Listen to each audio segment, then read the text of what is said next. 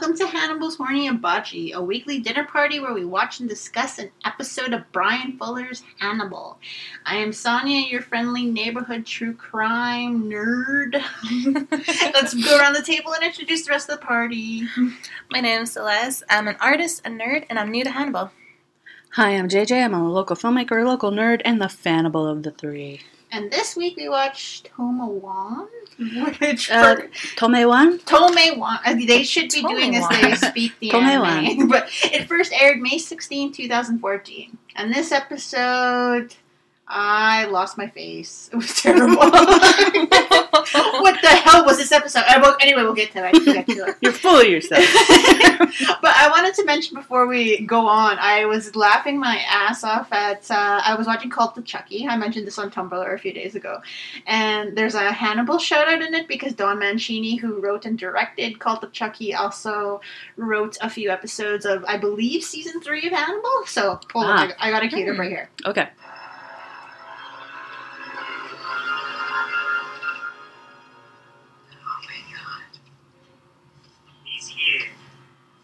Took him long enough.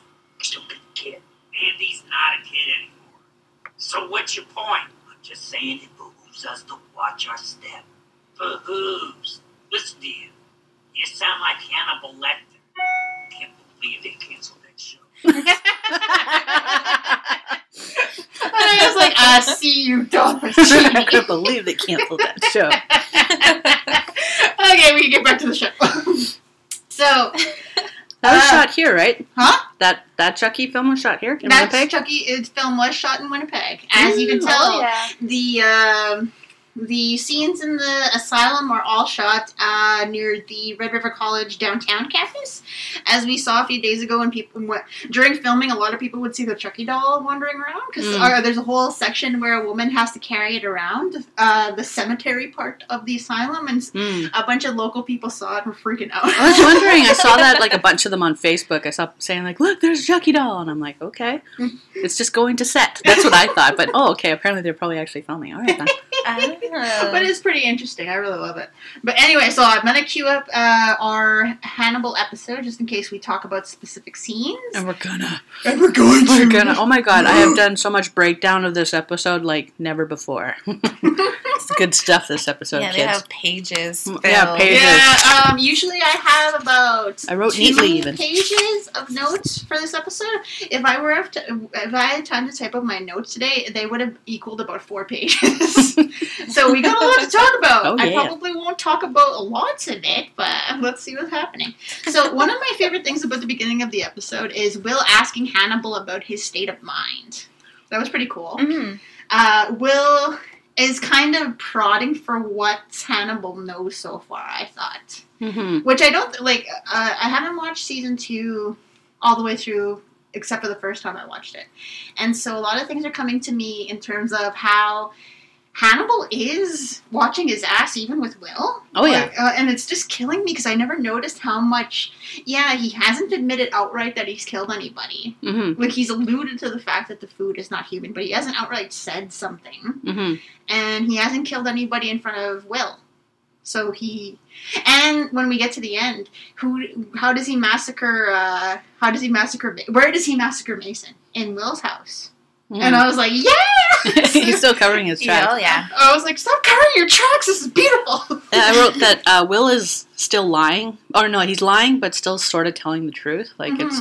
and he's being a lot more blunt sometimes. Yeah. Because he's trying to get Hannibal to say it, too. But he can't.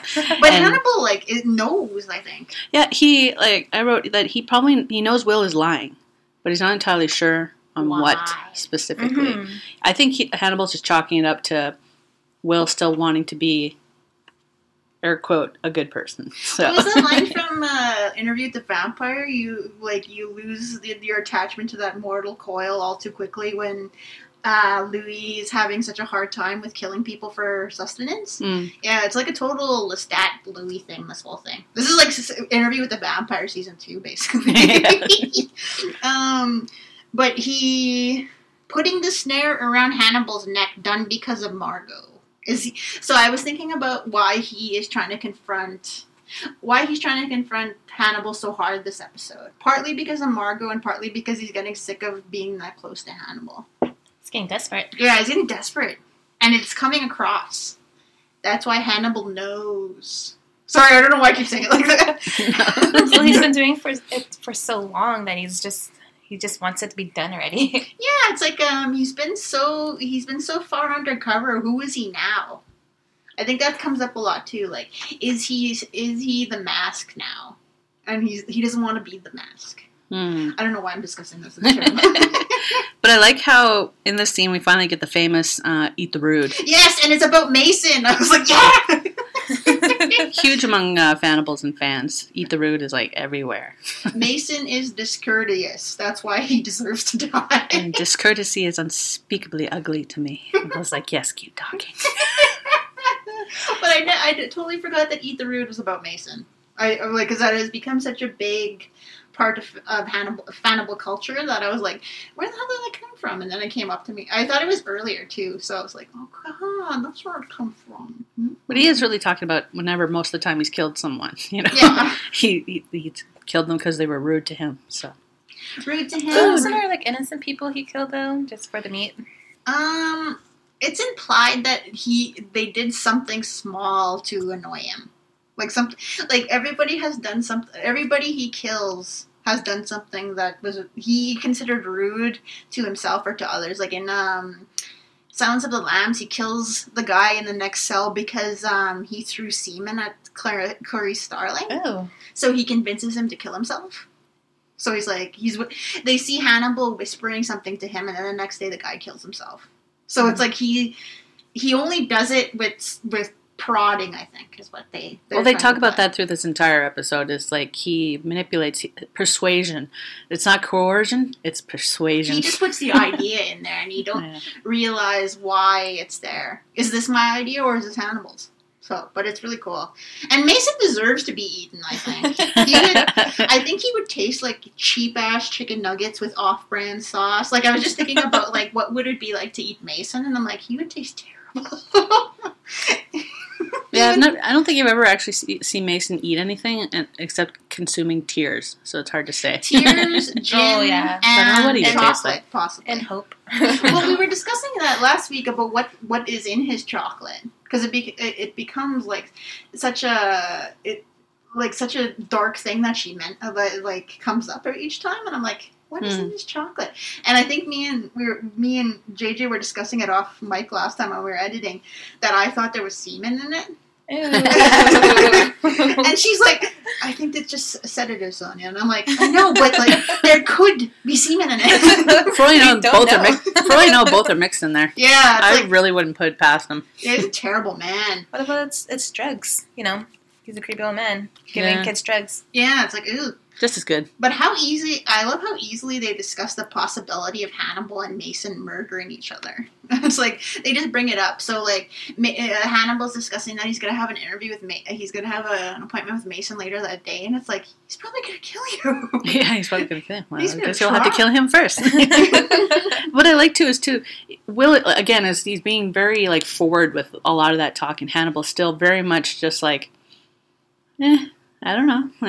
Like he's almost nonchalant. Very nonchalant and aloof. You know, like, again, not straightforward answering him on anything, and it's just, it's like if Will wore a wire, he wouldn't have anything. Yeah, like because you can allude to things, but unless you outright say it, even an outright confession is not admissible in court. Because I was reading a book about the Adam Walsh case, and Adam Walsh was this little boy who was kidnapped by, they think, Otis Toole, because Otis Toole confessed to the murder of Adam Walsh. Adam Walsh's dad was John Walsh, who was the longtime host of America's Most Wanted. Oh yeah, you mentioned that. Yeah, and Otis Toole confessed numerous times that he had killed Adam Walsh, but people were not believing it because they had confessed to other murders before. But he knew things, that only the killer would know about the case. But a lot of it wasn't matching up with because he kept changing the story. He kept saying his boyfriend was with him at the time and like molested the corpse and stuff, and like so like even if you outright say I killed this guy,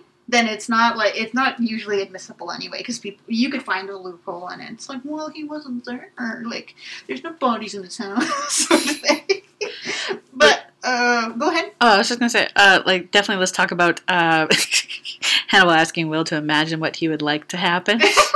And then I want to hear Celeste's thoughts on that. Oh, jeez. That whole fantasy scene. And then I'll get technical about it. Oh, what's this here? Well, let me set it up. Will imagines slitting Hannibal's throat, and Hannibal does not even react to his impending death. And he gets lowered down and eaten by pigs. Yeah. Really, it's a sick fantasy, that's for sure. Definitely fantasy in the Sorry? words. I I did think of you guys as well. I was like, oh gosh, like Sonya's gonna love this blood splashing scene. So she admitted to us last episode. Well, that's what I put here too. Hannibal's imagined death is too good for him. He'll bleed out before he even gets eaten. I'd cut him superficially, but so he'd bleed a lot. Hannibal looks proud of Will, his dream. And I wrote later on in this episode that Mason Verger had the exact same idea. I was like, shit. I am Mason Verger. Well, it's possible somewhere in, maybe we missed it, they planted the idea. Well, maybe not even. Because Mason's already alluded that this is a way he would kill people, is to feed them to pigs. So, and I think just as a matter of convenience and poetic justice, I don't know. I forget where I was going with that. Never mind. Well, and it's the easiest way to get rid of a body since those pigs are trained to eat human beings. And as I was saying with our last episode, pigs will eat all organic matter. They won't eat, if Hannibal was wearing cufflinks or something, they wouldn't eat that. But it would be the one way I'd probably get rid of a body if I had to. Yeah, well, the scene here is that you found out that later Mason was the one who did this try to kill Hannibal that way. So when Will fantasized killing Hannibal, was he really fantasizing it, or was he just picturing how Mason would kill him? That's what I was thinking too. Because, but then Mason's no, he'll bleed out too fast. Oh, I didn't even think of that. Maybe he was a little bit of his empathy for Mason. Mason was coming out, and that's where that comes from. Oh, I didn't even think of that. Ew, that's with me on the balls. I love that. But I like how proud Hannibal looks. But yeah, the proudness of Will killing Hannibal was cool. Even if he's being carried off to his death by murderous boar pigs. He did not blink at all. He was just he just cut my throat. He just kept eye contact the whole time. But Will's smile at Hannibal is me when Hannibal dies horribly. I was just yeah, that would be me. Hannibal deserves to go. Oh, there's a scene before the whole death fantasy happened where Will was I was curious what would happen. That was quoted. That was before, yeah. Last season, right? Mm-hmm. Yeah, I caught on that. I was oh, damn. Didn't Hannibal say that? Mm-hmm. So he just kind of threw his words right back at him. It's great. I mentioned it later, too. He's mirroring a lot of what Hannibal is saying. And mirroring and doing and acting the same way as Hannibal. So I think it's just because people love seeing themselves in other people. I don't know if that's the point. Being similar to your partner is always something that the partner will like. And so him doing that is trying to endear him to Hannibal, I think. Mm-hmm. They did that. They showed a lot of imagery of that last episode when I said with that one scene. It was they were talking to themselves, but also to each other. Yeah, the way they edited that together. Being mirrors to each other. But I was just gonna say, for fun, because I'm a freaking nerd. But I'll chalk it up. I'm actually shadowing a director on a TV series being shot in town. So, and a lot of what we've done is break down scenes. Ooh. So for fun, I broke down that entire scene when Hannibal's being his throat's cut. But more on love that. but more on the technical side, I broke it down for how it would be shot. I came up with. I watched it. It's 1 minute and 17 seconds. There's approximately 17 edits, 7 edits for the pigs. I wasn't sure because the pigs are moving fast. There's approximately 33 to 34 edits, and there's approximately 17 shots. Ooh. In that scene alone. And I was frick, that probably took 1 to 2 days to shoot, maybe 3. Yeah. But because Hannibal's also wearing the exact same thing, in the later scene. They probably did it at the same time. It was probably block shooting. Yeah. But I thought, what a coincidence. He's wearing the exact same pantsuit that happens later in this fantasy. Well, and I don't think people who aren't in film wouldn't have noticed that. Yeah, well, there I noticed it. I'm putting it out. So yeah, in total, it probably would have taken like a week to shoot that entire scene. Well, and I doubt the pigs are real, though. Like, they probably just lowered him into the thing and then added the pigs in later. I feel like those shots of pigs are real. Mm-hmm. But like... I mean, they're not on the set, though. Oh, on the set when he's actually being lowered in? Yeah. Oh, hell no. No, but the close-up shots of pigs are real. But, yeah, when I was looking at it, I was trying to spot at any moment where there was a stuntman. There could have been when you're seeing the feet. Like, there's 2 shots of feet. But I was like, you know what? No, I think that's masked the entire time. So I'm very impressed. Yeah. I love him even more. But, so we cut to Mason's appointment with Hannibal. Oh, wait. Before we get to his appointment, I was going to show you guys the ear wiggle. Oh. So to explain, we were discussing off mic that Hugh Dancy has an ear wiggle of some sort. Yeah, okay, it's the darndest thing. You guys might actually have to get up and look. Oh. Sorry, come over here. I'm sorry. But anyway, I originally saw this on Tumblr. Thank you, Fannibals. Someone said that Hugh Dancy has an ear wiggle, and I couldn't tell it properly in the GIF. Okay. But here I'm going to show it to them. Here it goes. Hold on. He's going to smile. Boop. He's like alfalfa. Now that's all I'm gonna notice. Thank you. You're welcome. Well, I never freaking noticed it until because I was breaking down the scene. You noticed it. I was extra watching, and then sure enough, I'm like, "There's that fucking ear wiggle." And I thought, but it feels like it was involuntary. Yeah, obviously. it's just like a thing. It's just a thing. My head moves weirdly when I chew, so it's like I have weird head movements. I only noticed it when my hair was cut short, because like when my hair is longer, I didn't notice it. Like, oh man, my scalp pulses. But anyway. But yes, moving on. Moving on. So Hannibal preparing a scalpel while Mason makes an ass out of himself. I just love that we never see Mason creating anything. He's always just criticizing or destroying. Like, the only thing he's created is technically is those pigs. Yeah. And so it was really bothersome to me that he's, like, critiquing Hannibal's art. And not even critiquing, he's just like, good, garbage. Yeah. I'm like, man, shut up, Mason. He's a terrible person. What I like is that's a wonderful technical shot where both things are in focus. The foreground and the background. That's actually a pretty famous kind of style shot. Everyone will notice if you use it. Let me bring it up. Hold on. And I believe that's done with, what that is 2 lenses in the camera. And that's what creates that depth where you need to see both the foreground and background in focus like that. Yeah, it's a really creepy shot. Like, hold on, I'm trying to bring But I really like it. It sometimes, like, it almost looks like it was 2 things spliced together. Like, you could say that. I thought it was an editing thing, But no, actually, that is a trick you can do with the camera. So. Yeah, we're pulling it up right now. So here's Hannibal grabbing the scalpel. Slips it in. Both of them both things are in focus, yeah. It was pretty cool. I love that scene. I love it too. Oh, Mason. But yes. Alright, so but it's Mason's tone changing in this scene, because usually he's being like a loud, obnoxious asshole when he's with Hannibal and he's talking about his papa and stuff like that while in this office. Now he's trying to intimidate Hannibal. Well, now he knows because of what Will told him. He knows that Hannibal was manipulating him before, so now he's trying to... He's mad. He's mad now. He's trying to be intimidating. Yeah, which is weird to see. Like, because like any normal person, this would be scary. But Hannibal's like, I know what you are. Like, I could hurt you so easily. Yeah, he was that's probably why he has cool during that scene. Yeah, I'm kind of like, when I saw the scalpel thing happen, I was like, is he already deciding to kill him, or is it just precaution? Yeah, just in case. I made the.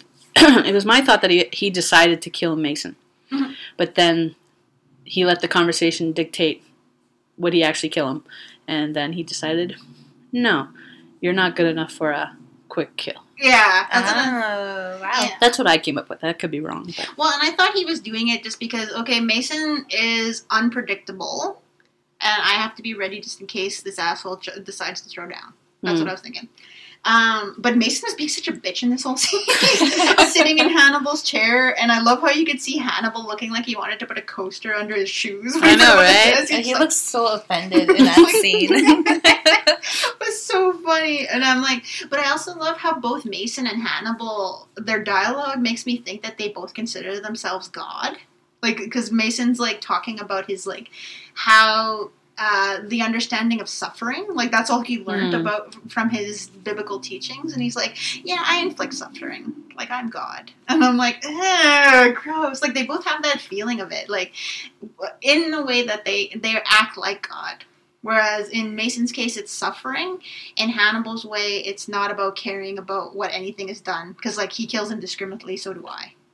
So I think, but, like, I don't know, in Hannibal's case, it's not about suffering for him. It's about, because Mason prolongs suffering. Hannibal ends it really, really quickly. From what I've seen. He hasn't tortured anybody, I don't think. I don't know. I kind of disagree. I feel like he does torture people. Well, if you look at Willow, of all the seasons. Oh, yeah, he's been torturing him, yes. But he's not eating Will yet. Yeah. Not yet. But, like, they just go about pleasing themselves when they torture people in different ways, I think. And it's just, I think Mason needs to see that real physical torture of whoever he tortures, or we're probably assuming children, and his sister Margot. Whereas Hannibal likes to see people, like, completely mentally come unhinged. Yeah. And just, he can see his work happening, and, you know, like we said, it's a persuasion. Because he's all, like, mental, and Mason's all about physical. Physicalness, yeah. And I think you need to be a better killer to do it mentally than physically. Well, Hannibal's like fanfic and Mason's like pornography. That's how I'm seeing it. Like, you know what I mean? You get my meaning though, right? NC-17 fanfic pornography. Right. He's like the worst, like, Pornhub pornography bang bust type crap. You know what I mean? Don't quote this. I know people in our real lives are listening to this. Probably fanfic writers going, what? I'm comparing fanfic to the classy one, people. Like, Hannibal is fanfic. It's like, what about smutfic? Oh, speaking of fanfic, I wanted to shout out to Devereaux's Disease, who we have mentioned previously on this podcast, who writes a lot of really, really good Space Dog fandom fanfic. So I sent her a message because I'm reading her recent one called Green Card, and said, I adore your stuff. I do a podcast called Hannibal's Horny Hibachi, and my fellow host got me into your writing. I usually dislike Hanagram, but I dig your AUs. And she responded, that's so awesome. Thank your co-host for reading my nonsense as well. I confess I started fic writing in Hanagram, but there's just something about Space Dogs that I like a bit more. The dynamics, the inherent sweetness, I don't know, but Nigel and Adam, 5 ever. So, it's one of my favorite fanfics, so I can't get into Hanagram. Like, it's just... Fair enough. It's too dark for me. Like, and I say that as a person who, when we get to the next season, is someone like, who likes true crime. Yeah, who likes Red Dragon in fanfic. What the hell's wrong with me? but anyway. It's a special cup of tea. Yeah, it's weird to me. But never have I been so happy to see Hannibal not react to something than when Mason pulls out Papa's knife. Like, I love how Hannibal's just like, oh, wonderful. That happened. Like, ooh, he brought out his little Apple pen knife there. Ooh, scary. I like that Mason's trying to do, like, a power move of, like, you know, destroying his furniture and be like, oh, yeah, I'll pay for it. Yeah, I'm gonna pay for it. Just send me that bill. I just love the way he said that. Just bill me. Like, what the hell was he talking? But I like how Mason confirms that his father had a hand in hiding his behavior and technically supporting it in that way. That was really cool, I admit. Because, like, we haven't heard about how Mason and Margot's father... We haven't seen him, but we've known, like, how he... Like, and I was asking the question, like, did he support Mason and his horribleness? And it seems like it's already confirmed right now. And, yeah, I wonder if Margot hates him. I really want to know that. Hates her father? Yeah, hates Probably. her father. Yeah. Because I'm like, I really want to know that. Like, because she... I don't know if she hates Mason. Like, she's still, like... She tried to kill him. Well, no, but you don't necessarily have to hate someone to kill them, right? Because she still stays with him, right? Well, she stays with him out of necessity. But I think that there's, like, this whole thing. I want to know, like, I really want to know her internal life in regards to the men in her life. Like, especially her father. I really want to know that. Damn it, dude. Like, see, like, we need a season 4. We need to know stuff.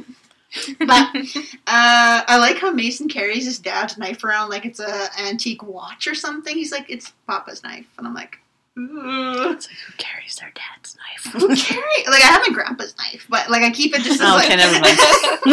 I have my grandpa's knife, but he used it while fishing, and I just kept it because it was like one of his favorite things. I don't use it and stab JJ's chair, you know what I mean? But I like how Hannibal asks him, "Are you gonna test the fat on me?" And Mason's like, "There's no fat on you." I was like, "What the hell?" You so fit.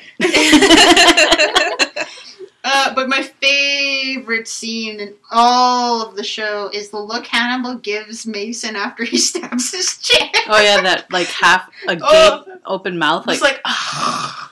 I like how some people have gifted that reaction from Hannibal with what is it, a postmortem interview with Mads Mikkelsen, and he's like acting all goofy, and the two of them have spliced together. Yeah, so it's good to see. And I've always like reblogged it and put at the bottom, when drunk you meets sober you. Hold on, I'm bringing up the scene. Hold on.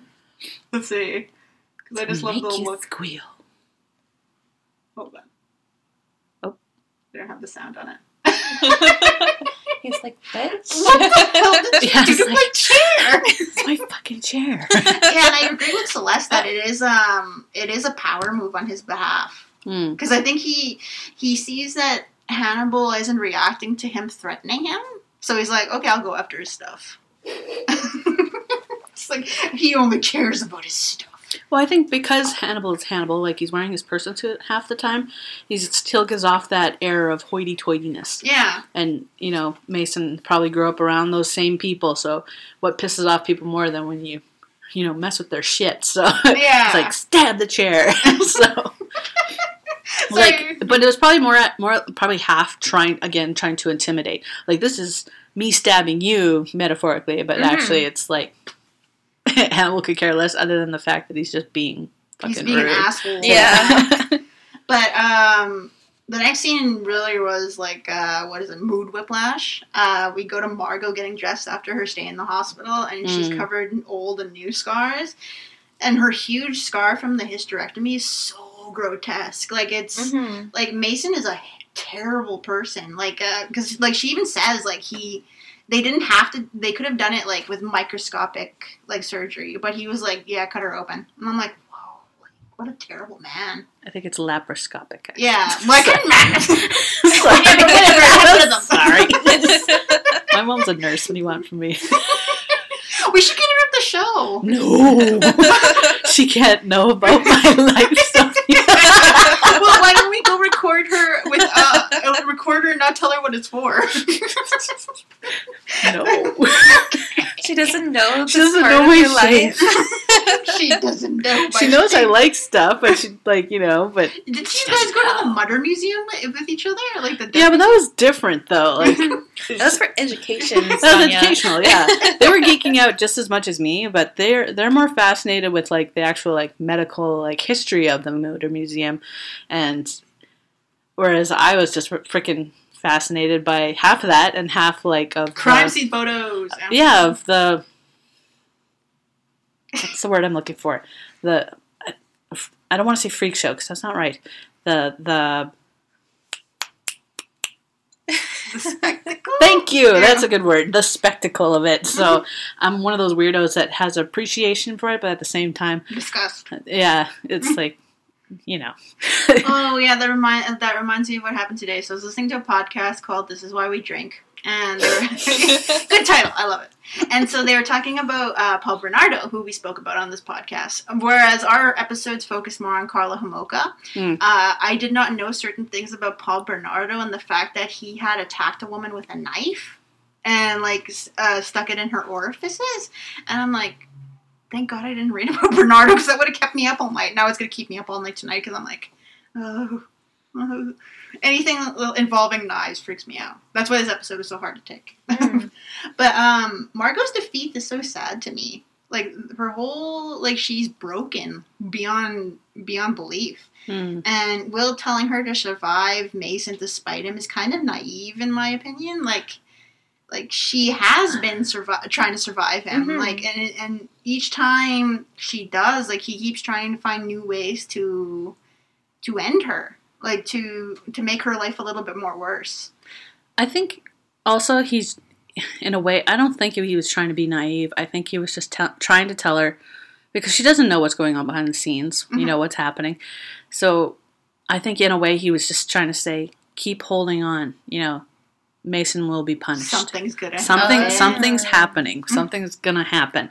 So just keep being strong. I think she was definitely in one of her lowest points there, and she was talking about how she really has nothing. And so he was probably trying to give her at least a bit of hope. Just keep hanging in there. Well, that was her last fight before the thing happened. Like she had a solid plan and she was going for it, even though it's like it was hard. And then it was taken from her. So of course she feels broken. So I guess, do you think she felt comforted by those words at all? I'm not sure. I think she's like, no. I don't think so. Not completely. Well, because she knows him. Like, she's like, he's always won. Like, that's what she's thinking.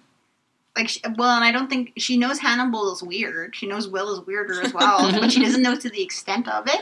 Yeah, I think. I think it was probably just enough to keep her going for a few days. I think that's another reason why Will is feeling the pressure to move fast. He's got to get this, whatever plan they're doing, got to get it moving. He does fight for the underdog. Yeah. Mm-hmm. So, like, he did, try to defend her honor in the last episode, which I loved. I love that. But the thing is, too, Mason has only gotten worse to Margot since Will and Hannibal arrived. And, I think that's why she's kind of not willing to listen to them in a way, but still, because, he wasn't he was bad before. He's worse now. He took my freaking uterus. What the hell? But at the same time, she did feel comfortable enough to speak to both of them. Yeah. I'm not even sure where they are. Are they in Hannibal's office? They're in a hospital, I think. Are they in the hospital? Yeah. Okay. Let me confirm that. Keep talking. But yeah, so in that whole scene, I found it interesting that she's even talking to both of them in the same room. I almost feel like it was originally scripted that just Will was there, but then later they're like, no, both Hannibal and Will need to be in there. Yeah, it looks like a private hospital. Yeah, probably, they're rich and all, so they probably are in a private hospital. Mason can be undone. Not without taking everything I have with him. Yeah, she's so defeated in that scene. When Mason is gone, does she inherit? No. No? But she thinks that in this scene, she actually says that the only thing she can do is, Hannibal implies it. The only thing she can do is outlive his ass. And, kill him, probably. But, because, she need, the way their father's will works out is that in an absence of a male heir, if Mason goes, then all the money goes to charity. So she gets nothing. So she needed to have a male heir to bypass Mason. And so that's why he got rid of her lady parts. So she can't have that baby. But it's just it's so sad to me. I love Margot. Damn it! But, so moving on. Jack is going to be fired so damn hard. Yeah. Will can't claim self-defense if he mutilated a guy and a corpse. Will thinking he can trick Hannibal into killing Mason. That's the worst plan in the history of time. I'm yeah, Will, damn it. Well, again, I don't think he's... Well, okay, he probably is trying to trick him, and it is manipulation. But I almost feel, too, Will is really playing on how much Hannibal wants to be Will's friend. Yeah. His best friend. And perhaps more. But, that's arguable. Anyway, that's anagrams. But anyway, so he's really playing on Hannibal's, what if Hannibal has emotions? His type of emotions. Saying, if you emerge as a killer, if you really, it almost feels like Hannibal, Will is trying to manipulate Hannibal to kill, to flat out kill. Mm-hmm. And that'll be his, Well, he even says, I will arrest him if he does it. Yeah, exactly. But at the same time, it's just it's so funny because I feel like I agree with Hannibal in that Will is actually finally coming out of his shell, and he does actually like all this manipulation and all them just fucking around and lying to everybody. I think Will is actually enjoying it because have you seen the way he freaking walks around so confident? I'm playing the episode in front of me as I'm talking. The way the shift in the way he moves and talks now, so much more confident. He's standing tall. He's not hiding under his glasses. The glasses are completely gone. Completely gone now. And it's just, I don't think Will even sees how much better he looks being friends with Hannibal. You know, he looks, I don't want to say happier, but just He looks more comfortable. He looks more comfortable in his skin. He looks steadier, you know, and it's just, you know, and now he's like standing up to Jack in that whole scene saying like, it's like, we'll get this, we'll get it, you know, we'll do it. But then, you know, Jack's like, well, I still got one more thing. And then what do we got? Bedelia's back. Oh, I love her. But after everything Hannibal has done this season, he has proved he can't be fucked with. And with Bedelia coming back, that proves that he might be fucked with. Like, yeah. So, but Bedelia and her beautiful top. The top is so gorgeous. Oh, that red top. And we find out she has not been eaten by Hannibal. So hooray! Yay! She lives. I love how she looks when she's tense, though. Because she's still tense but poised. Like, whereas if I were tense, I'd just be like... I like how she's just sitting there clutching her purse. Yeah, you know? that's cool. Like a little lady. And her makeup is stunning. I love her fucking makeup. I love her hair. Yeah. That fucking gold. Oh, you guys, fangirling is so freaking cute. What's her face? Gillian Anderson was one of my first lady crushes when I was young. Oh. After Drew Barrymore and Batman Forever. Holla! We find out what got Bedelia's patient out of the picture. She mutilated a dude. She killed fucking him. A. She doesn't say how, right? She just said... She says that he choked... Will says he choked on his tongue, but it wasn't attached to him when it happened. Yeah, but I mean, like, yeah, they didn't give other further details than that, which is coming. So, okay. No, in season 3 they show you that, right? They show you what happens okay, in season 3. all right. I am full of questions. Yeah, because like he used to be Hannibal's patient, is what they admit to, and Bedelia says that she killed him in self-defense. But the fact that he died choking on his tongue that was ripped out is not self-defense. So it's she also mentions I feel like Hannibal is truly the devil, as he never convinces you, as JJ said. He inceptions your ass. Like he puts the idea in there, but you don't know it's not your idea. It's like, watch Inception, you get the big reference.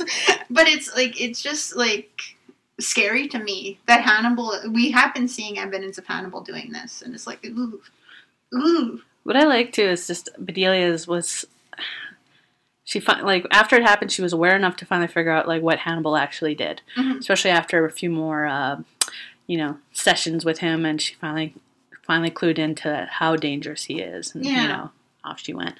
But I also like how she was able to offer at least a little bit of, you know, advice on.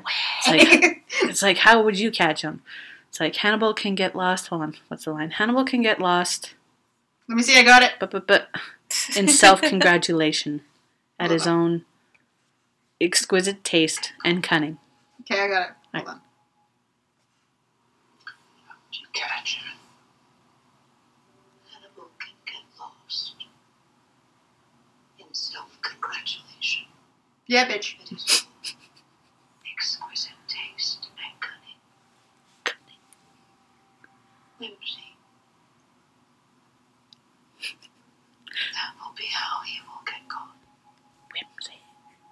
Meaning he gets cocky. Yeah, he gets cocky. That's a good way to put it. Hannibal thinks he's cock of the walk. Well, he's cock of nothing. I just like saying cock. I know, right?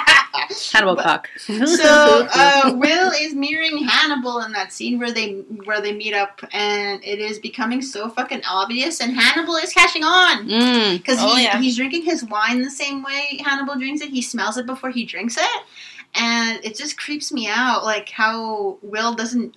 I don't know if he's doing it on purpose. I think it's a little bit of Will's empathy. And it is a little bit of Hannibal grooming him, because if they are going to be in Hannibal's mind, if they are going to be companions, Will has to be able to slip into that rich lifestyle. As my hand goes down, I did a weird gesture. Anyway, if he can slip into that, but also like a weird vice versa. Hannibal's also got to learn to be able to slip in with Will whenever he does things, and it's just like that's where that weird mirroring thing comes into. They need to be able to mirror each other depending on what life has in store for them next, if they are to be together. Yeah, so, the yin and the yang But Hannibal is truly an abusive man, this scene. Yeah. Yes. He is gaslighting Will when he says, I only want what's best for you. Oh, yeah. Like you, Hannibal! Oh, my God. This is one of my favorite lines in the entire show. And that is, like, I wrote this whole scene is this one page in my notes. And it's just like, I'm going to zip through it just because I love it. Or else we'll never get through it. We'll never get through this episode. It'll be a long-ass episode. I love how Hannibal says, like, it makes room for opportunities. And Will says, for whom? Hannibal says, for both of us. Finger on nose. That'll come up again. I love it so much. And I totally forgot that he said this line in season 2. So I was just like, but anyway. Calm yourself. And then and Hannibal says, Mason is a problem. Problem solving is hunting. It's a savage pleasure. And we're born to it. A pleasure we can share. And I was like, just let me get this out. And then Will said, you're fostering codependency. And Hannibal, is that what I'm doing? He sips his wine. That bitch. And then sure enough, Will says, like, you took this away, you took that away. You don't want me to have anything in my life that's not you. And then Hannibal, I only want what's best for you. And what I love is that entire, like, that one section in the scene and that of dialogue, for some reason, like, the over-the-shoulder shots, half the shot is blocked by the other person's head, and you only see a small glimpse of their face.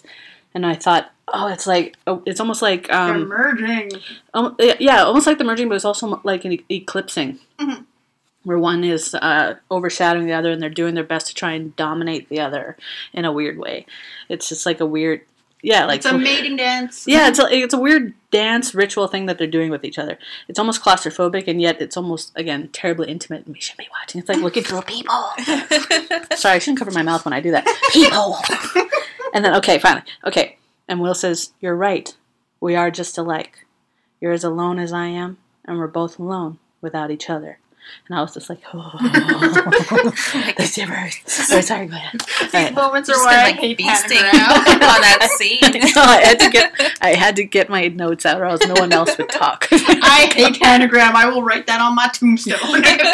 But we're going to get into true crime a little bit early, just because of the content of that scene, which we just went through. Oh, okay. So on this week's Under the Table True Crime, so shout out to Wiki and The Guardian for this information. So this week's Under the Table True Crime segment is looking at the concept of gaslighting. And gaslighting is a form of manipulation that seeks to sow seeds of doubt in a targeted individual or in members of a targeted group, hoping to make them question their own memory, perception, and sanity. Using persistent denial, misdirection, contradiction, and lying, it attempts to destabilize the target and delegitimize the target's beliefs. Instances may range from the denial by an abuser that previous abusive incidents ever occurred up to the staging of bizarre events by the abuser with the intention of disorienting the victim. The term owes its origin to the 1938 play Gaslight and its 1944 film adaptation. The term has been used in clinical and research literature as well as in political commentary. That's kind of cool that a medical thing like that is named after a movie. So the term originates in the systematic psychological manipulation of a victim by the main character in the 1938 stage play Gaslight, known as Angel Street in the U.S., and the film adaptations released in 1940 and 1944. In the story, a husband attempts to convince his wife and others that she is insane by manipulating small elements of their environment and insisting that she is mistaken, remembering things incorrectly, or delusional when she points out these changes. The original title stems from the dimming of the gaslights in the house that happened when the husband was using the gaslights in the attic while searching for hidden treasure. The wife accurately notices the dimming lights and discusses the phenomenon, but the husband insists that she just imagined a change in the level of illumination. The term gaslighting has been used colloquially since the 1960s to describe efforts to manipulate someone's perception of reality. In a 1980 book on child sexual abuse, Florence Rush summarized George Coco's Gaslight 1944 based on the play and wrote, "Even today the word gaslighting is used to describe an attempt to destroy another person's perception of reality." Psychotherapy and psychiatry have been described as forms of gaslighting, wherein the therapist or psychiatrist is characterized by the patient to be of a more sound, all-knowing mind. Potentially, this may create a conflict where patients are unable to trust their immediate sense of their feelings and surroundings in favor of the interpretations offered by the therapist, which come in the form of doubt or skepticism at the patient's appraisals and perceptions of the world. Furthermore, gaslighting has been observed between patients and staff in inpatient psychiatric facilities.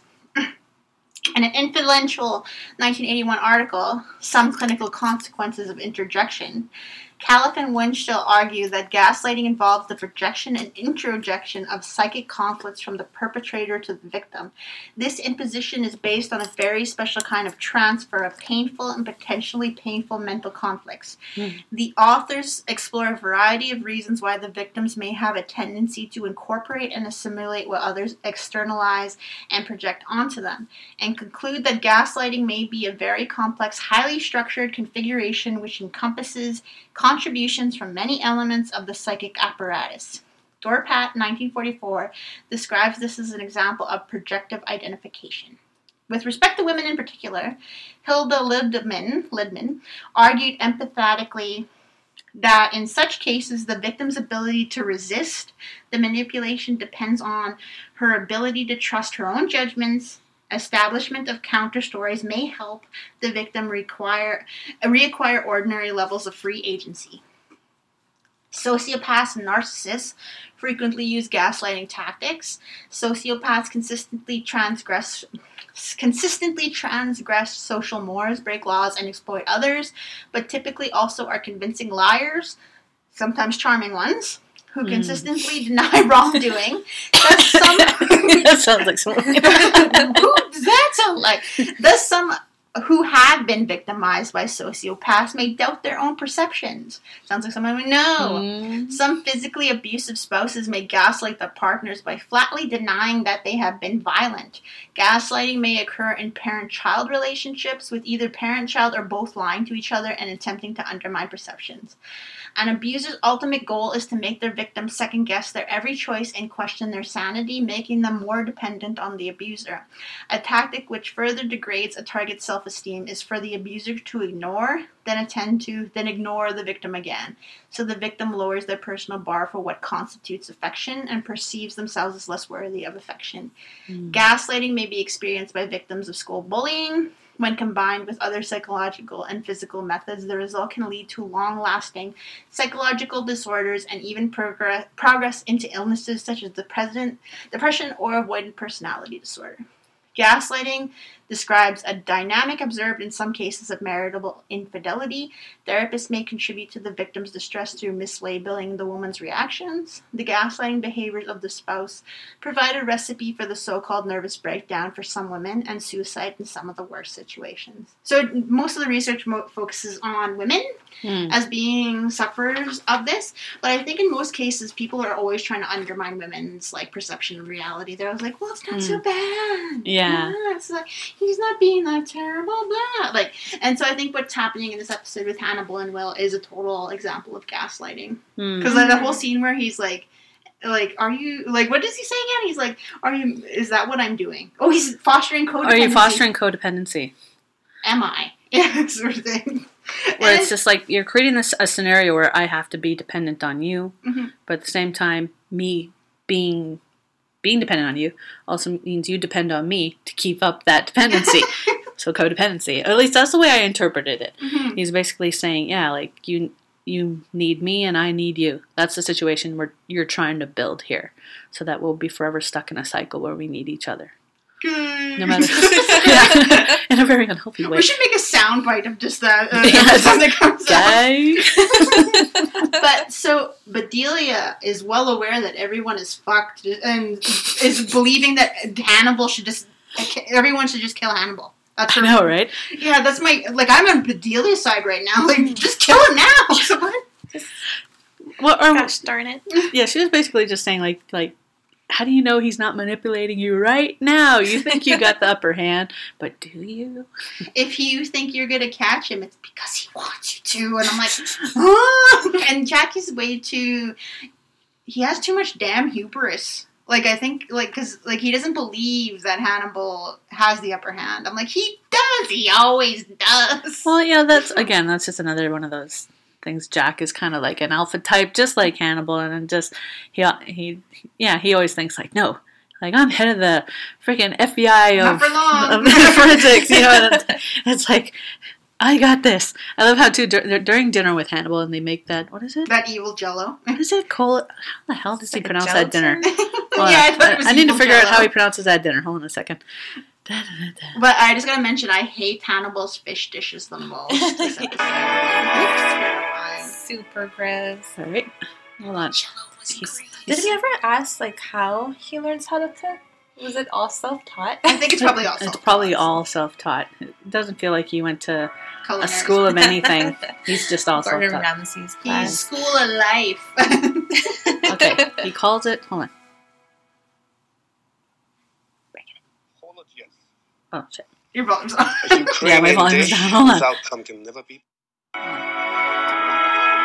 I present fish jellos. That was so gross.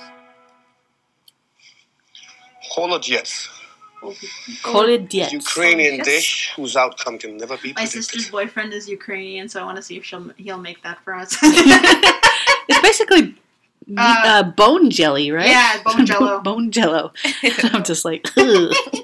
Like, I don't care who you are. marrow jello. Yes, that's what it is. And like, now that I'm actually looking at this table, he's got vodka in a thing too, which makes sense if it's Ukrainian, this dish. And there's more fish sticking out of a pie or Yes. something on the side. I just now finally looked at this table.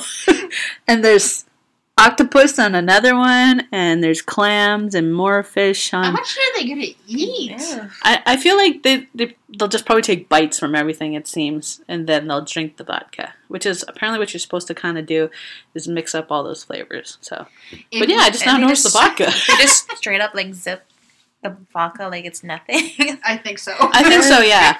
Oh, that's too much. Apparently that's the thing you can also do with caviar is, you take caviar, take that, and then you take a swig of the vodka, and the flavors are all supposed to complement each other, and just bam, you know. Give you something. Not that I would ever try, it doesn't look good to me. But I love that if we hadn't seen Hannibal boiling that bone, I would have assumed it was a human being. Yeah, right? They had to make sure to make a point to show you that it was... It was an animal. yeah, I think it was either a pig or a cow. I really can't tell. It was probably a pig. It was small. Yeah, something like that. So Gross. Let's move on from evil jello. yeah, okay, moving on. But I love that whole scene with Hannibal creating food. Like that scene where he cracked the eggs. Mhm. Mwah, that was so good. I wanted to eat some omelets right away. It's so satisfying to watch him Yeah. cook.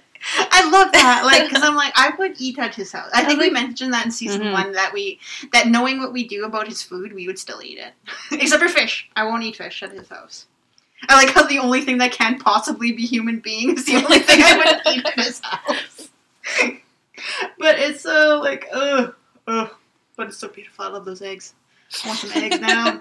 So we go to Wolf Trap, Virginia, and we see a car pull up, and Mason gets out and looks totally out of fucking place in front of Will's house. I know, right? It looks so weird, and his Mhm. car looks like the one from the Joe Hill novel Nosferatu. Right? I can't remember what the name of the car was, but yeah, like it's like one of those. It almost looks like a hearse, eh? Yeah, it's like so weird to me. Of course. And who was driving it? Cordell? Like I can't remember if that's his name or not. No, I don't think it is. Carlo, yeah. Carlo. He looked different. Yeah. No, it looked like a different driver to me. Yeah, I'm looking at it now, it's not him. I think that was the guy who attacks Hannibal later. No. Is it? Nope. There's like 3 Hold on, I'll look at it dudes in again. that scene. I got it up. No, it's a different guy. Okay. He's just a driver. He's just a driver. Ew. Like, Okay. I think Not a he's- killer driver? Yeah, I think he's still a thug, but yeah, mostly a driver, it looks like. He's an evil driver. He's an evil driver. with He does the kind of look kind. like, what do you call it? What's a funeral director called? Mortician. Yeah, he does look kind of like a mortician. He's an evil mortician Yes. with an evil laundress. I laughed during that scene because when Will like raised his hand so the driver can pat him down, I thought he was going for a hug. I was like, me too, yeah. I was like, oh, does he know him? I wanted to look at it, but yes, it did look like it. Yes, hold on, let me see. I love you, Celeste. Okay, let's see. Good. See, look at that. Okay. I was totally going for a I'm hug. sorry if I messed with the levels there. Okay, so Okay, Evil so he driver steps out of the gets out. car. Will's like, hello, old friend. Mason gets out of his car for some reason. Hugs? Are they friends? No, that's all Come fucking on. see. Thanks. How can you not think that they're friends? Somebody gift that, please, and put it on Tumblr. please, Hugs? I want that to be the image for our recap episode. I swear, next time I go to the airport and I get pat down, that's when I'm going to be like, hugs?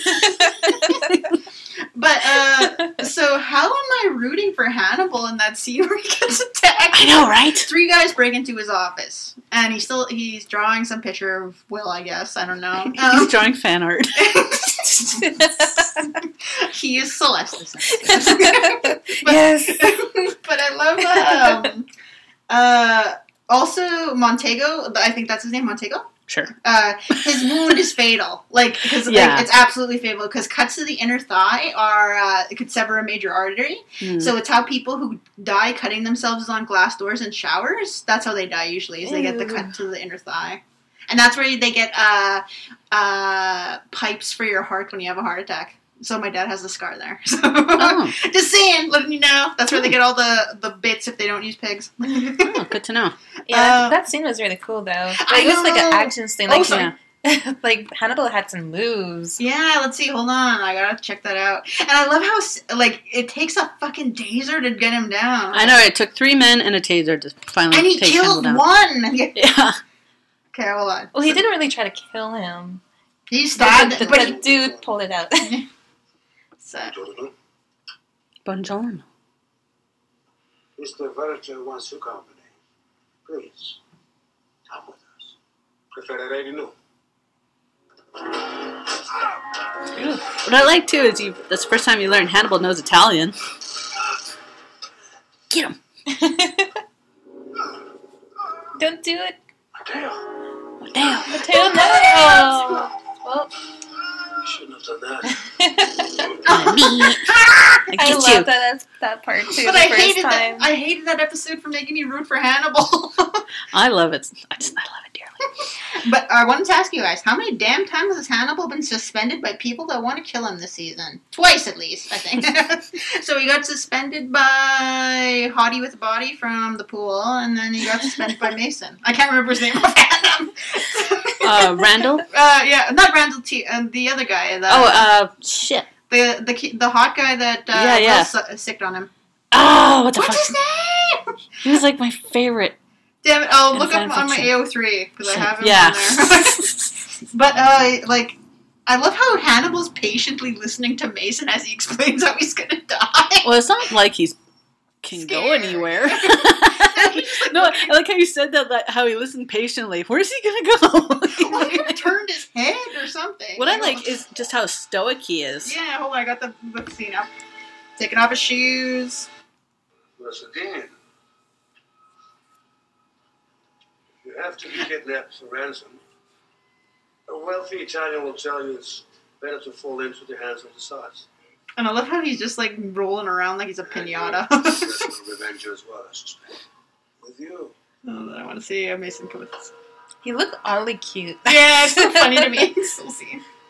It just so kills me because he's just Mason's talking in his face and he's just like, "Aw, Mason, you're so nice."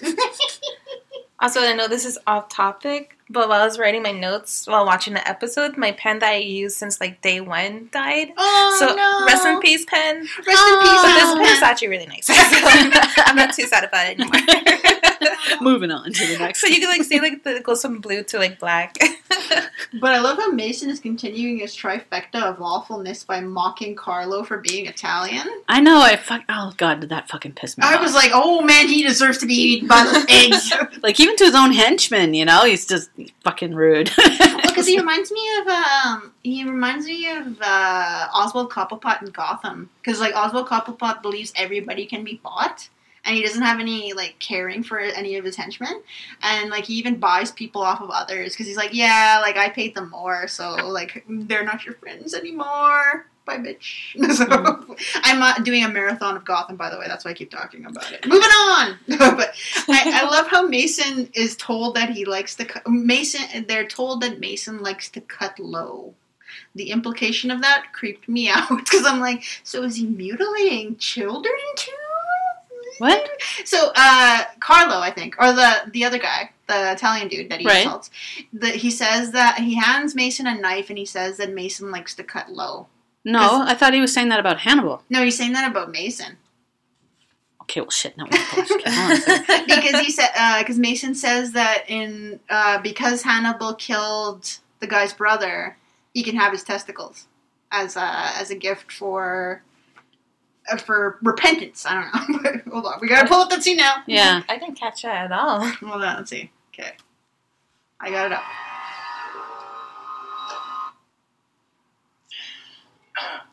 The swine may be shy with starting with the toes, so we need to encourage them with a little sauce, huh? So we're gonna cut your throat. Adrone. Kill Matteo.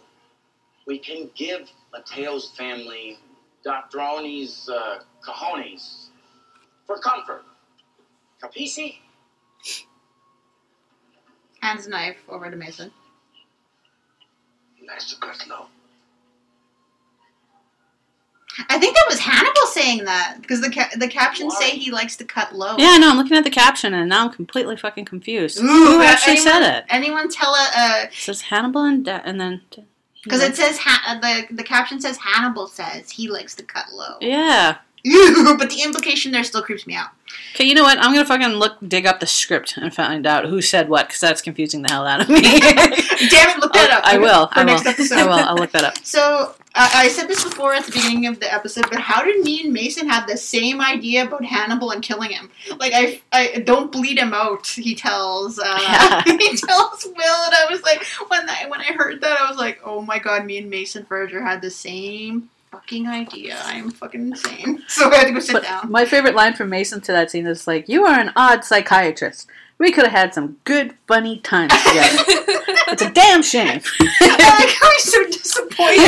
But like, it's just, and like how in that mid sentence too, like Hannibal looks over at Will and he's just staring at Will that whole time. He's like, you're gonna do something? Well, like he's staring at him intently because he knows like something's gonna happen, but also at the same time he's also got this weird look of like, you believe this fucking guy is still talking? Okay, here's the line. I got it. So it's sort of like looking into like the screen, like in Office, that he's like looking at Will. Exactly. That's what it almost feels like. Okay, here it is. Bye. You are an odd psychiatrist. We could have had some good, funny times together. It's a damn shame. I fucking love Mason. So he gives Will the knife to do the deed, and so we think that it might end up being the scene where he dreamed of earlier. But then Mason cuts him off and is like, "Don't bleed him out. Don't bleed him out, just enough to just enough to excite the things." And then freaking Will cuts Hannibal free. I know. Anagram lives. I know. He had his chance. He threw it away. Hold on, I want to see it. Muzzle the dog. Now it's time for you to put it down. Put down that dog. Will Hannibal looks so proud. He just closes his eyes like, do it. It's like my baby's grown up. Bleed him out. Just a little bit. Just enough to give the pigs a taste. Come on, Mason, I love it. Carlo. And then he cuts him free. And then Will misses the big event like Bilbo and the Hobbit. This kid's knocked out. Now, Anagram lives. There's been so much discussion on that. Like, why did Will do that? Like, he had... Obviously, like, I feel like... Fuck. The one note I wrote here was... he cuts Hannibal free. An interesting thought on reality versus fantasy, because his fantasy basically just came true. And your fantasy is almost never like... or reality is never what it's like in your head. when like reality's always Except different. if you're me when you met you two. It was better than my mind. But go on. But yeah, like I just found that so interesting that he set Hannibal free. He did because Free, like, okay, I get that, Will has a plan. He really wants Hannibal to be brought in to justice. I get that. But at the same time, he does want Hannibal to die so other people will stop dying. Essentially, that's the right. We agree on that. Yeah, we agree. Yeah. Hannibal needs to die to stop the killing. Yeah, or something. Either he's got to be brought to justice or he's got to die. One of those two. In earlier episodes, he's the one he doesn't want to be the one to kill Hannibal, so maybe he doesn't want to end it that way. He doesn't want him to die because Mason calls for it. I think that's a thing. That could be a thing. Yeah, like not under these terms. Yeah. I also think that he knows Mason's gonna kill him after that. Like once Hannibal's fed to the pigs, it's like a survival thing. Yeah, if the pigs are not full, he's gonna be next. That's true, and he did admit to that after in the end scene. Let's get to the scene. Let's do it. And so when Will comes to, we see that Hannibal did not let the pigs go hungry. Was that Carlo? Yeah. That was Carlo, yeah. Like missing half of his lower body. So gross. Which probably would make the place smell because usually intestines have fecal matter in them. So like that body probably smelled terrible. Like other than the fact that it was eaten by pigs. Yeah, pigs smell terrible too. But my favorite thing about the scene where Hannibal gets Mason high is the music, because the music was so fucking scary this episode. Because it's Mason's motif of the Middle Eastern style music combined with a really rushy classical thing. It was really cool. I just loved it, like because it really is combining them at odds with each other. It's like a musical fight between them, where the classical is winning.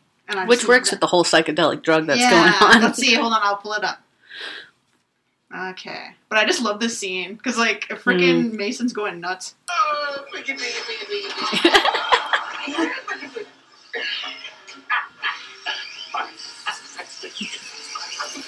What have you given me? Psychedelic compounds. Psychedelic. He's tripping hard. He's tripping balls. What I like, if you guys watch that scene again, where you're looking at Hannibal through Mason's POV, there's a lot of quick cutting in there, right? What I love is if you watch that scene and slow it down, you will see shots of Mass acting as Hannibal, but then you'll also see Mass just being that, himself. Really? Yeah, there's a brief shot there where he goes like this. Where he's smiling. He smiles and he's like talking to someone to the side. It's really great. Yeah, it's one of my favorite shots in the show because like you can see the difference between Mass and Hannibal. I'll find it. What have you given me? Psychedelic compounds. Psychedelic. So cool. I just love that scene because it's like Hannibal is a monster in his eyes. That's what I'm saying. And, like things are changing. Reality is not the same, and I love that. It's so cool. The scene's so cool. But I love my favorite line of the whole show. I am enchanted and terrified. Yeah, that's one of my favorite lines too. I just love the way he's smiling, and then he's like, "Oh my god, I'm gonna die. I'm gonna die right now." It's like, oh. I really like Mason's character, especially in this episode, because he would make an amazing Joker. Yeah, he's like laughing, and just like the words he's saying, like especially with like the earlier scene where he's disappointed that he has to kill Hannibal. It's like, damn it, I like you. Oh my, I got the scene open again. You need to write me a prescription for this, Doctor.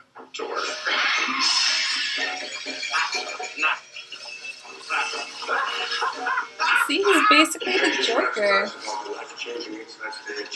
I am enchanted and terrified. I want to get that as a tattoo. Enchanted and terrified. Oh, and I love the random sparks behind Hannibal, like that he's seeing. I'm like, what the hell does that mean? Is his brain going to mush? Is he like imagining that? Like he probably is. Like yeah. And we get the implication that the pigs on the floor are the dogs. Are the dogs, yeah. Yeah, and so he's trying to kill one of the dogs. Which I do appreciate that Hannibal's like, no, don't touch the dogs. Don't kill the dogs, yeah. Aww. It's like, oh. But speaking of which, I like how when Will came home, Winston's sitting on the deck. Yeah, I mentioned that later. The wisest dog. So, also, Mason drooling is giving me Pennywise from the movie It vibes. I just love that. It was so cool. Because, like, it's mostly because the drugs are making his, like, mouth go crazy. But Pennywise, if you haven't seen the new version of It, is always drooling when he's about to eat a kid. And mostly it was because of the practical effects, because his teeth are like fangs for most of the movie. And the actor had a lot of drooling going on with the fangs in his mouth, so they just added more. Yeah. So I'm like, oh, that's so cool. But there's that scene in the intro where he's talking to Bill's brother Georgie and trying to convince him to come into the sewer. And he starts drooling. You can see it. It's so creepy. I just love it. But anyway, moving on.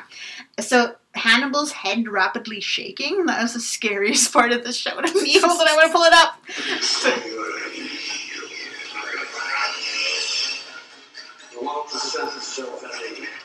Oh, it's just freaky.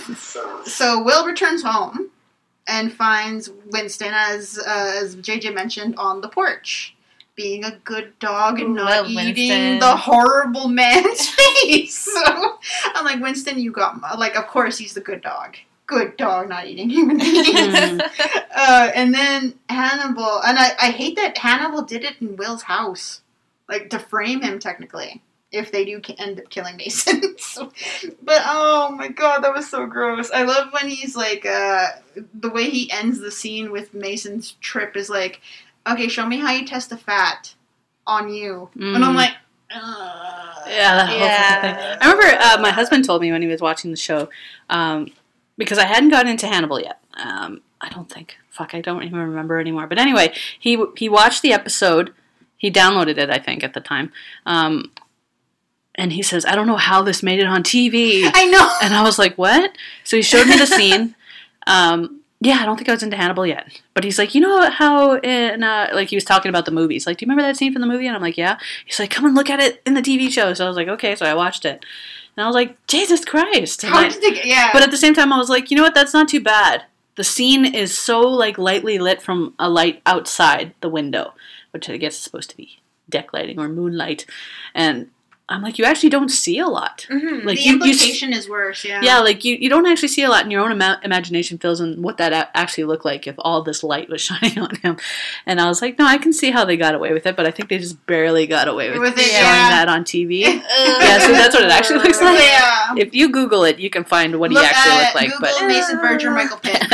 Sorry, Celeste. But yeah, like, and I remember that was one of the first tastes I got for the Hannibal TV show, I think, and was my husband showing me that scene, and I was like, whoa. Yeah, I remember when I first watched it, I was wondering how the hell they showed it, because like in the Hannibal movie, when Mason tears off his own face after being drugged up by Hannibal Lecter, he starts tearing it off with broken mirror. Mm-hmm. And so, like, it was pretty like, they don't show it. Like, they just show the aftermath of what happened to him.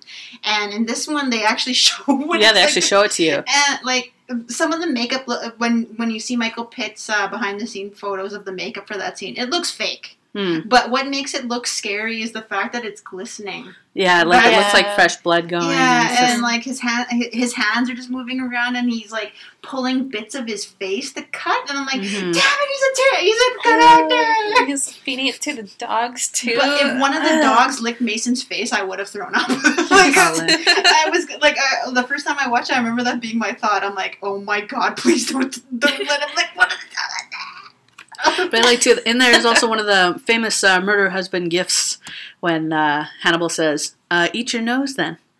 And Mason goes, eat my, and then it cuts back to them, and Hannibal looks over his head, like just kind of glances back and just does like a weird like, and I remember that's a famous gift. It's the two of them, and it says murder husbands judging you.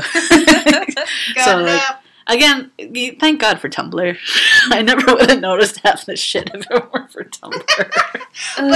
But that scene, I can't watch it again. Okay, I'm just yeah, I was wondering, how did you deal with watching that whole scene? I had a pillow, and I was hugging it, and I screamed. Oh, really? Aww. I was like, But like, what did Hannibal give him? Like, it's like I was both throwing up with laughter at Mason talking to himself. He's like, I'm full of myself. Yeah, I'm full of myself. And he's like, and they ask him, and Will asks him outright, like, were you going to kill me after you killed Hannibal? Yes! It's just like, oh my god, he's dead! It's like, but everyone's curiosity is terrible for everyone in this show. That's the moral of the show. Like, your curiosity is going to get you killed. But, oh my god. So, Will tries to get Hannibal to murder Mason, to put him out of his misery. And what he you're says. a patient doctor. So Hannibal showing Mason mercy by paralyzing him and leaving him in Margot's care. Fuck his shit up, Margot. Yeah, I thought he straight up killed him. I was like, oh, okay. That's what I thought too happened. when I first saw the show. I thought he killed him. And then I thought, no, wait, he can't. Because, he needs to be in wheelchair. So, Mason. Oh, cracks his fuck neck. that sound. How did that not kill him? Oh, it's like he puts his hand on his pulse. And then he keeps the airway open. Yeah. He knows it. Okay. And he's like, there. Airway's He'll open. live. But he's paralyzed. I like how he wipes his hand. It's like, fuck, you're so bloody.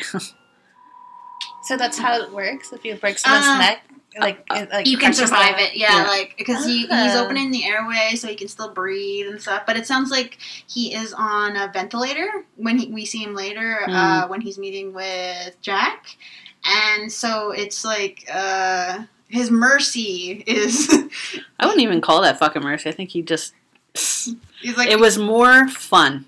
Yeah. To leave him paralyzed and dependent on other people, and now but leaving him paralyzed too does not make sure that Margot has another way of getting the fortune from him. So, yeah! Hannibal's mercy! I guess I feel like that was more mercy for Margot than it was actually for Mason. Yeah.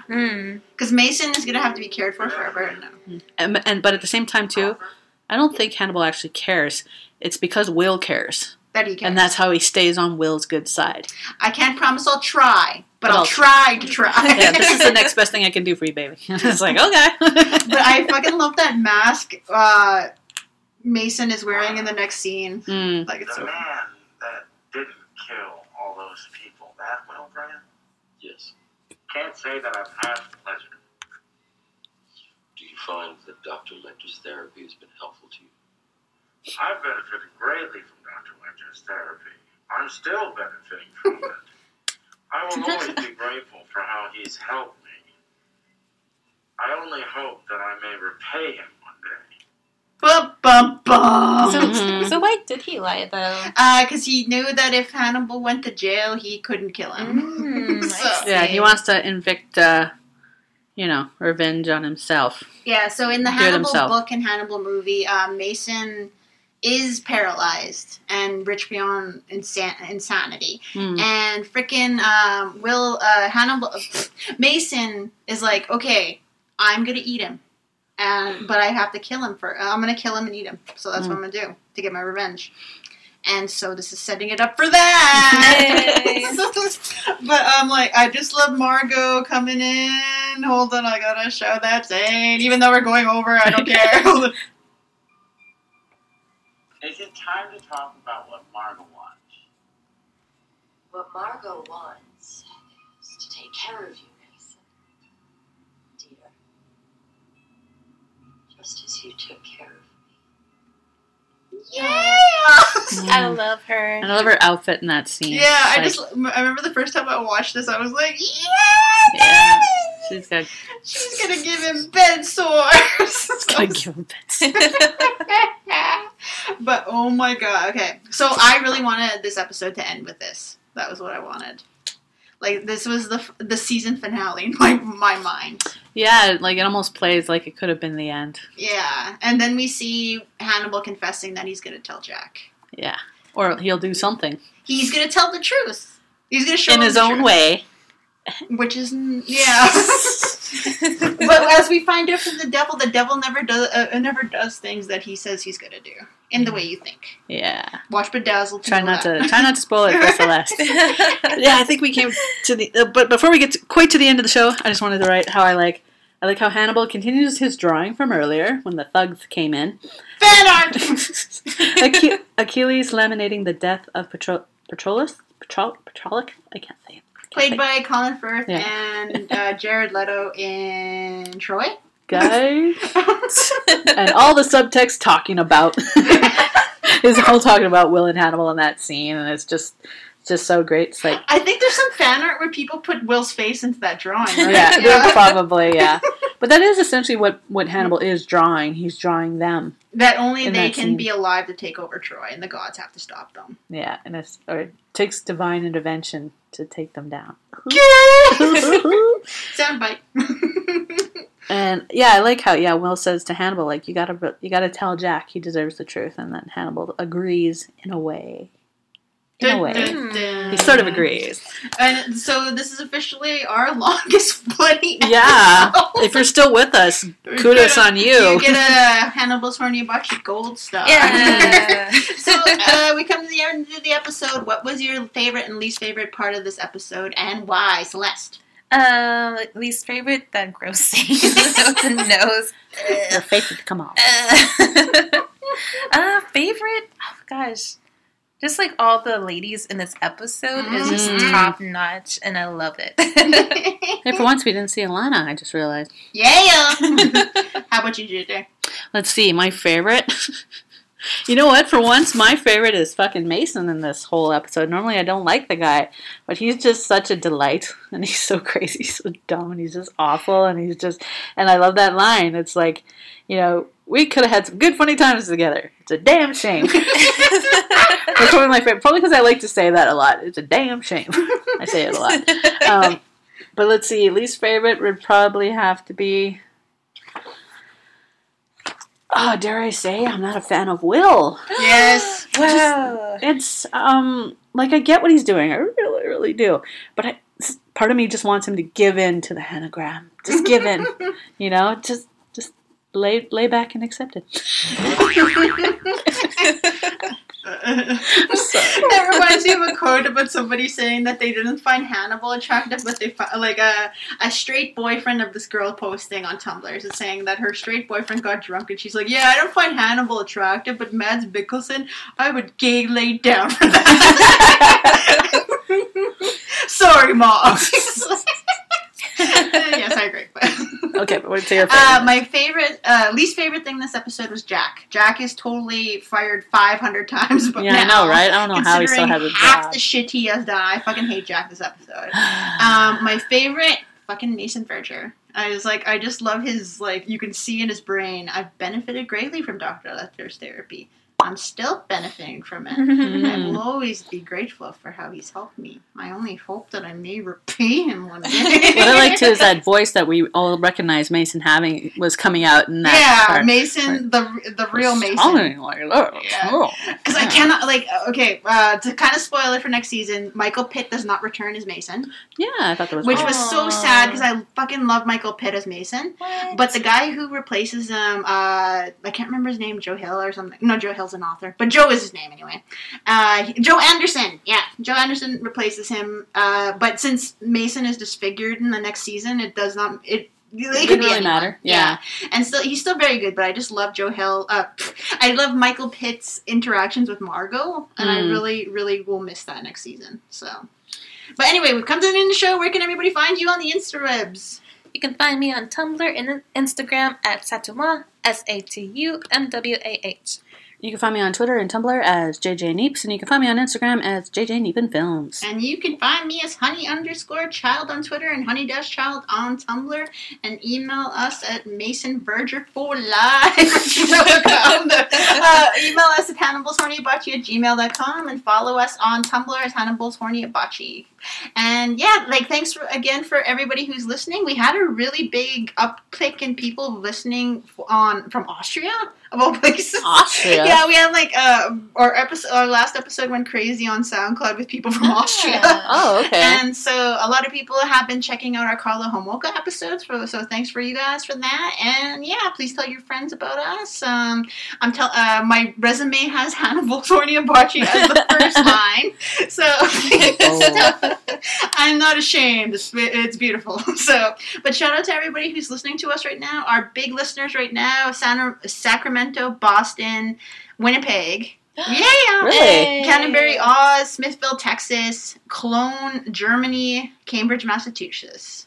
Massachusetts. I wouldn't even say that like Massachusetts. Why did I say that like Bugs Bunny? But anyway, we will see you next week. Oh, well, I also want you guys to send us questions because we will be doing another recap episode after the next episode, which is the season finale. Ooh. Like I cried basically when I first watched the next episode. Yeah, I know, right? So it's gonna be a nightmare. I'm gonna be a mess. But it's gonna probably be another long one. I look forward to it. But it's gonna be a nightmare we're all gonna love. So we'll see you next week. Love you. Bye.